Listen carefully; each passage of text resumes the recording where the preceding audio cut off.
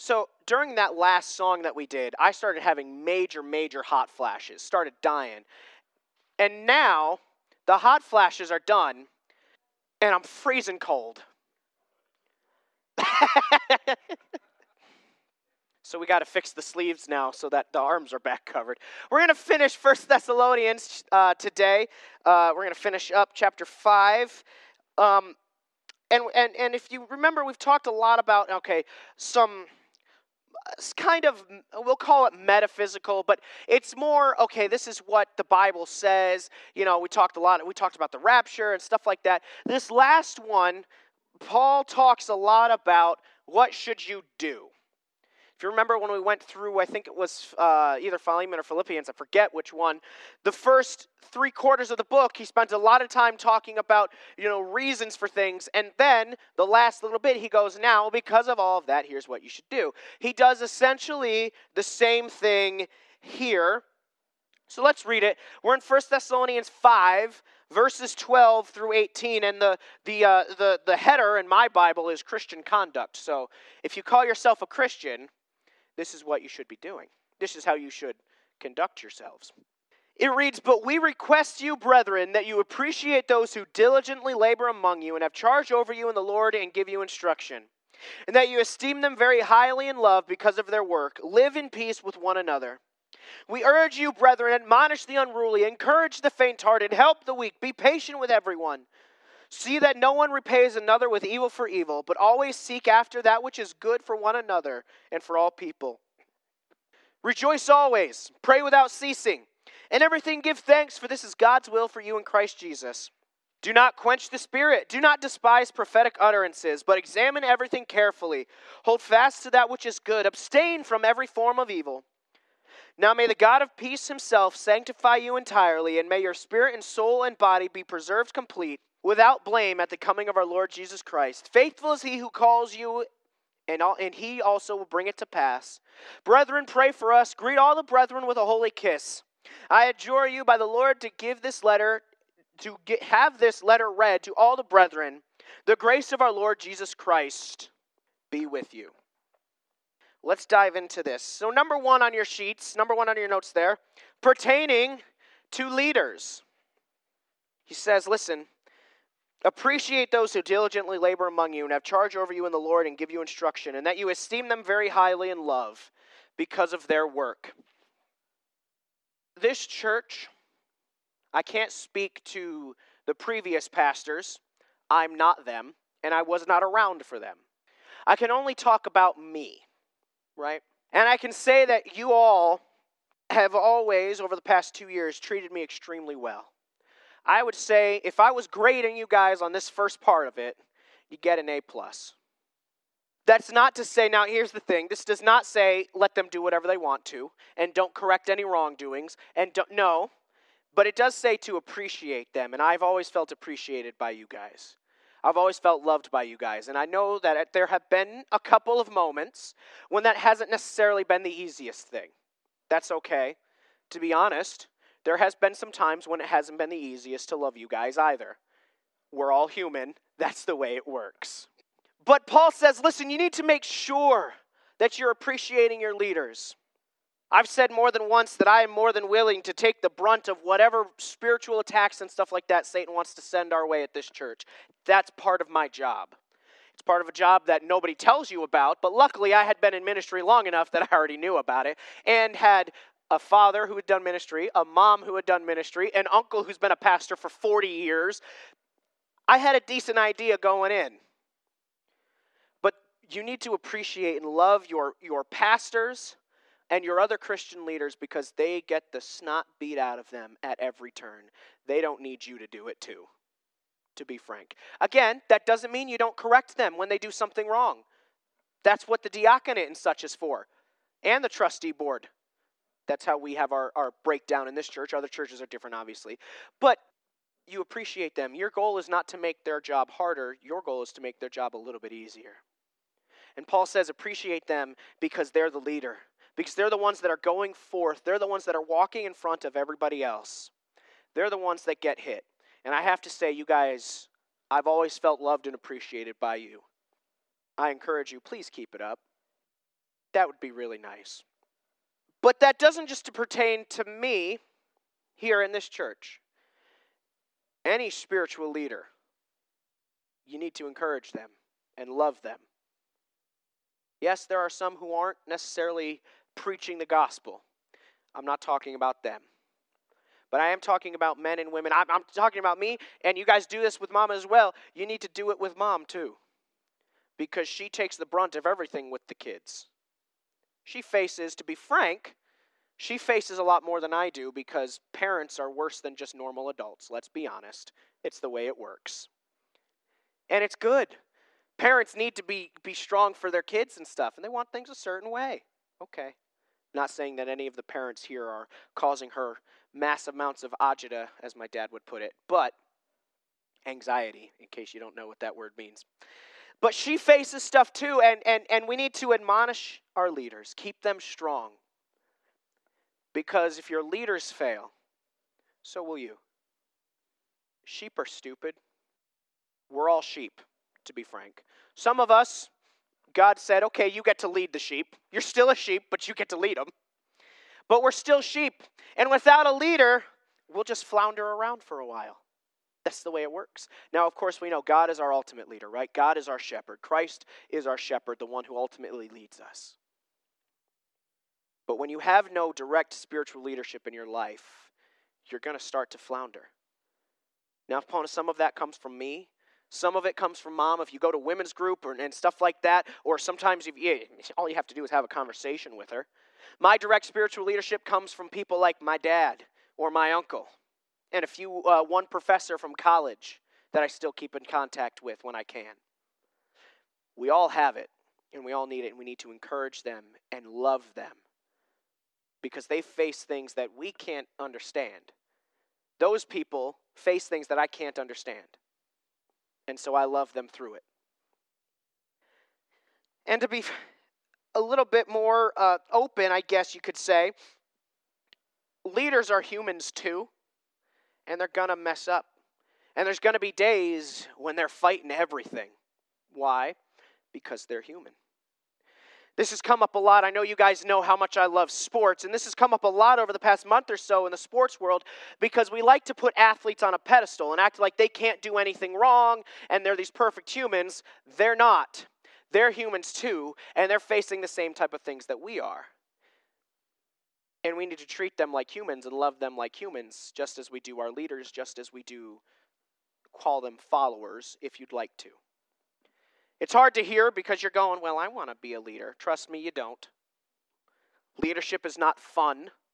Now, I like it, but it's not fun. But I appreciate all that you guys have done for me. And I would say you guys do a great job at that first part. I'm not going to say you do a bad job at the other parts, just so you know.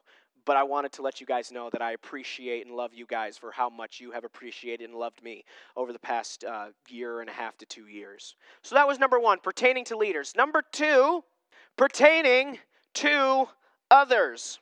We urge you, brethren, I'm in verse 14. We urge you, brethren, admonish the unruly, encourage the faint-hearted, help the weak, be patient with everyone. See that no one repays another with evil for evil. And he keeps going there, and we'll dive into that. First off, I want to go with the first thing he says there. Admonish the unruly. What does he mean by that? I had to really look into that because I was like, well, what does that mean? Sometimes it seems to be best understood by scholars and stuff to mean this. Unruly is not the best word they could have chosen. Idle seems to be, like I-D-L-E, not I-D-O-L. Idle seems to be the best word that most scholars believe. And what Paul is saying there is, listen, there are some among you who say, Jesus is coming quickly, so I'm not going to do anything. I'm just going to sit back and wait. And he says, no. Those people, you need to admonish them. You need to encourage them. Keep going. If you remember, we talked about that last week. We don't know when Jesus is coming back, so you better do as much as you can now, because it could be the next moment.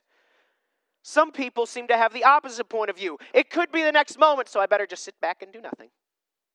right? It's that idea when I almost said when Jesus uses the parable and the landowner gives the money, the 3 sets of money, and the third guy, right, he buries it because he doesn't want to lose it. That is what these people are essentially doing. And Paul says you need to admonish them, pick them up, encourage them to keep working. Keep going because you don't know when Jesus is going to be there. Encourage the faint-hearted. And listen, all of us are faint-hearted at one time or another. You're going to be faint, or you might be faint-hearted right now. There are some days when I'm faint-hearted. It doesn't matter if you were Paul.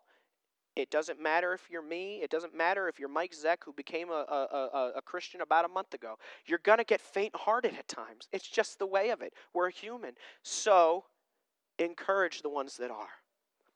And if you are in a moment, Paul doesn't say this here, but he says it elsewhere. If you are in a moment when you're faint-hearted, don't hide it. Swallow your pride and admit that you need some help.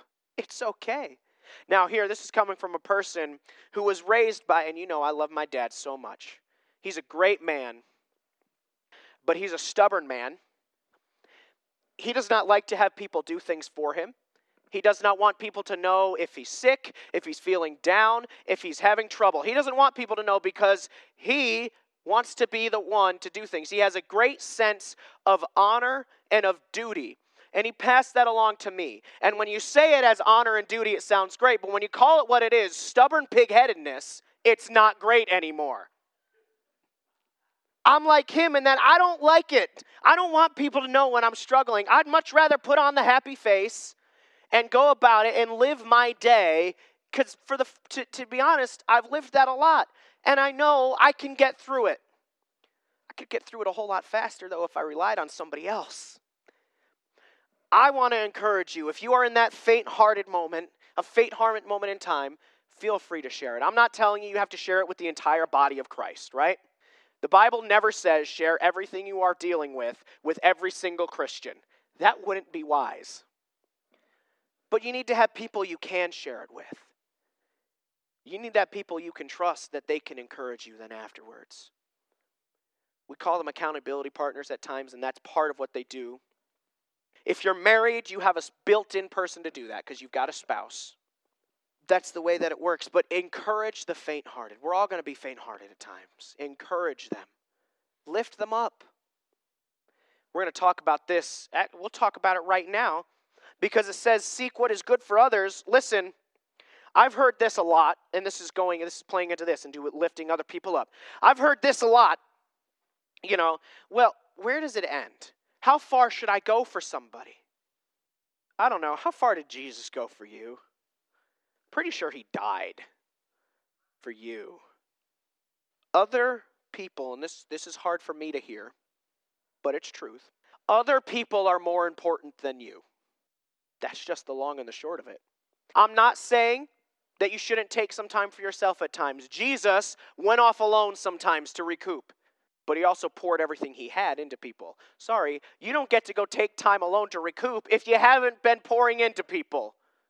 That's just not how that works. Other people are more important than you. That's what I tell myself when I'm going, well, I can handle this. I have to pick other people up. It plays off of each other. You pick other people up, they pick you up. That's how that works. But go the extra mile, right? We know when it says the extra mile, I don't know if I've told you this before. Some of you might already know this. But the idea of the extra mile was back in that time, a Roman soldier could walk up to any citizen, take off their pack, hand it to the person, and say, carry it. And they had to carry it for 1 mile. And it was the Jews hated the Romans so much that they would literally know how many steps it took that person to go 1 mile. They would walk the mile, drop the pack, and turn around. They would not go any further. And Jesus said, go the extra mile, meaning carry that pack a little longer. It's more important than your pride. Now, am I saying that the Roman soldiers, some of them weren't using it as a means of putting down the Jews or whatever area they were in? No, of course not. But I am telling you that even if somebody's doing that, carry it the extra mile. Pick it up and carry it. That's the way of what a Christian is.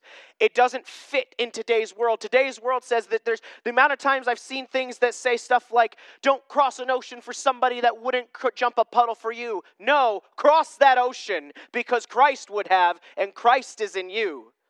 You're not called to be like everybody else. You're called to be like Christ. You need to know your limits. You need to know when it's time to take a step back. You need to know when it's okay to say no. Right?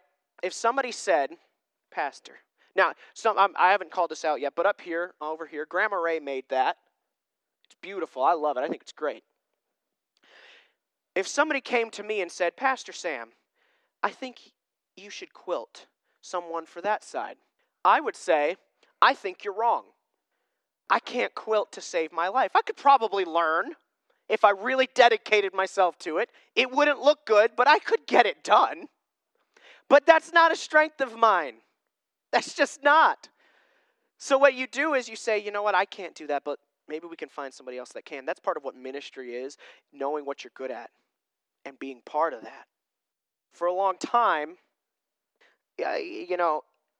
nobody would necessarily ask me to run the women's breakfast. There's many problems with that. First off, I'm a guy, so there's a problem there.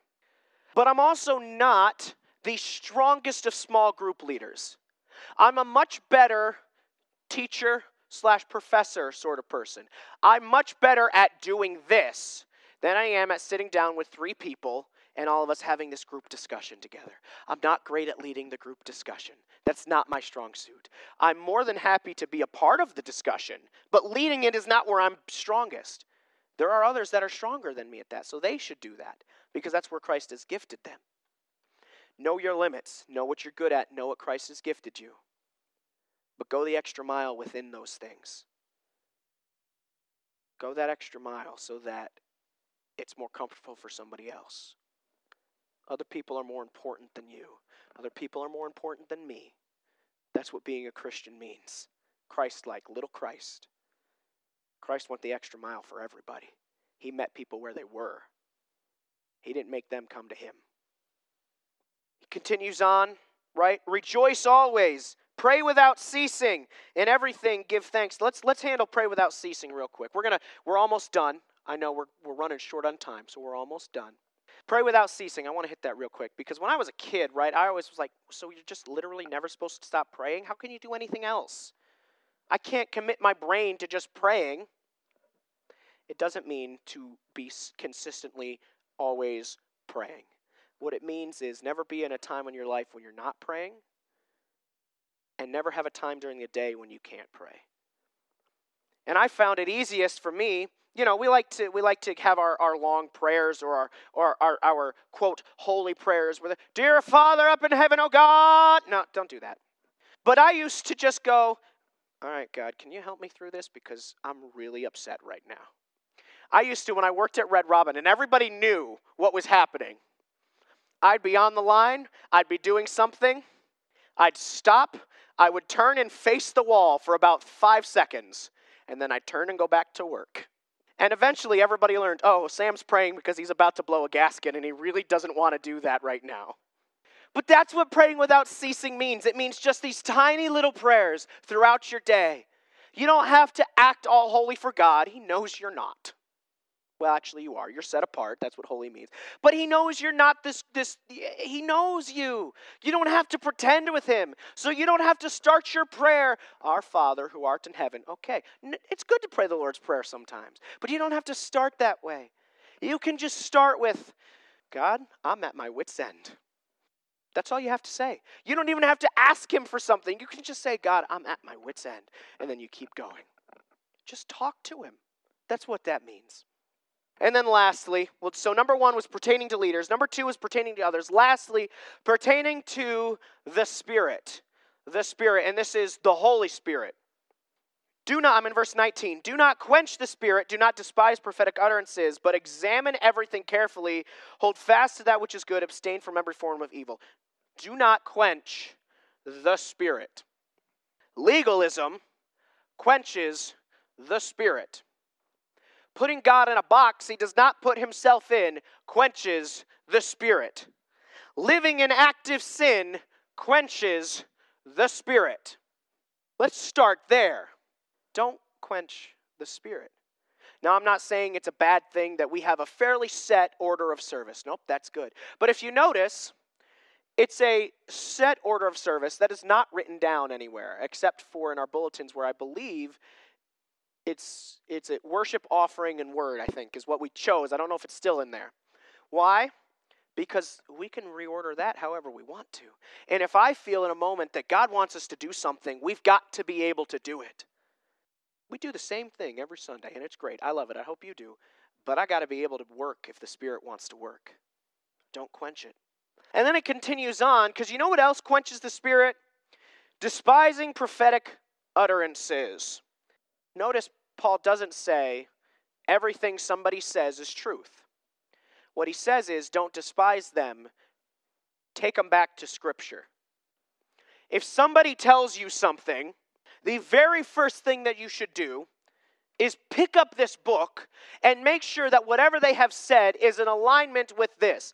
Jesus will never, I'm going to put God in a box here, and this is a box he puts himself in. He will never go against his written word. Never. Not once has he, and he never will. That's a box you can put God in. There's a few boxes you can put God in. You can put him in the box of he'll never leave you nor forsake you. Why? He said he wouldn't. That's a promise from God. So you can put him in that box. He'll fit nicely in there. He fits in that box that he will not go against his word. So if somebody says something, and here's the thing, I'm talking about if they say it in English. I'm talking about if they say it in tongues. I'm talking about whatever. If somebody comes to you and says, listen, God said, I feel God wants this. I feel God wants to say this. Take it back to Scripture.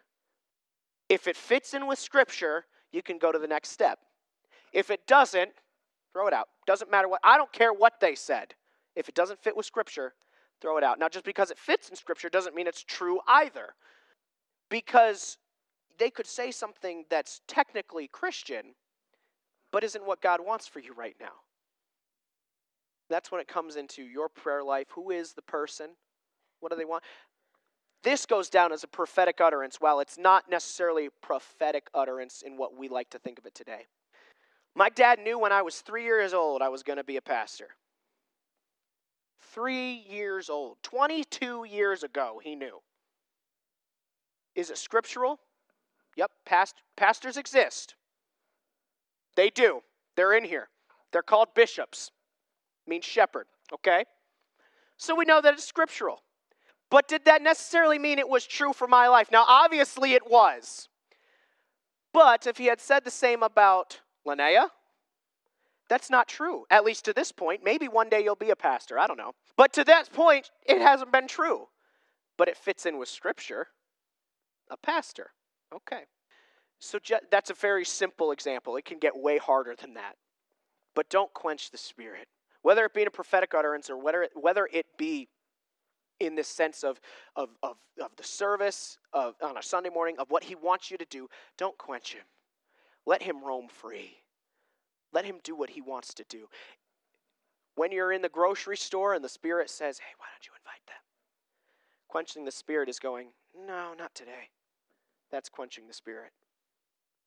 When you feel that you should text or call somebody just to let them know you're thinking and praying for them, and you go, no, it's all right. I'll do it later. That's quenching the Spirit. It's little things like that too. It can be big things, like it has to do with a Sunday morning. That can be quenching the Spirit. But Paul says, listen, in light of everything we've learned, in light of everything Christ has done, in light of everything, listen, appreciate and love your leaders. Admonish, encourage, be patient, and seek the good of others. And above all else, don't quench the Spirit. Because if you don't do either of those things, you'll be quenching the Spirit. I hope you've enjoyed our walk through 1 Thessalonians. I have. We'll do a few things here over the next couple of weeks as we lead up to Easter in a little bit over a month. Hopefully, if you'll notice on the back of your bulletins, we've got our sunrise service and everything there, so you can know timing and stuff for that as well. But I hope you've enjoyed it. I have. I was talking with Rip this morning. First Thessalonians just kind of seems, it doesn't get the gravitas that Romans does and all these other books in the New Testament. You know, it's kind of it's a middling book in a lot of our eyes sometimes. But I hope you can see, and we didn't even cover everything, just how chock full it is.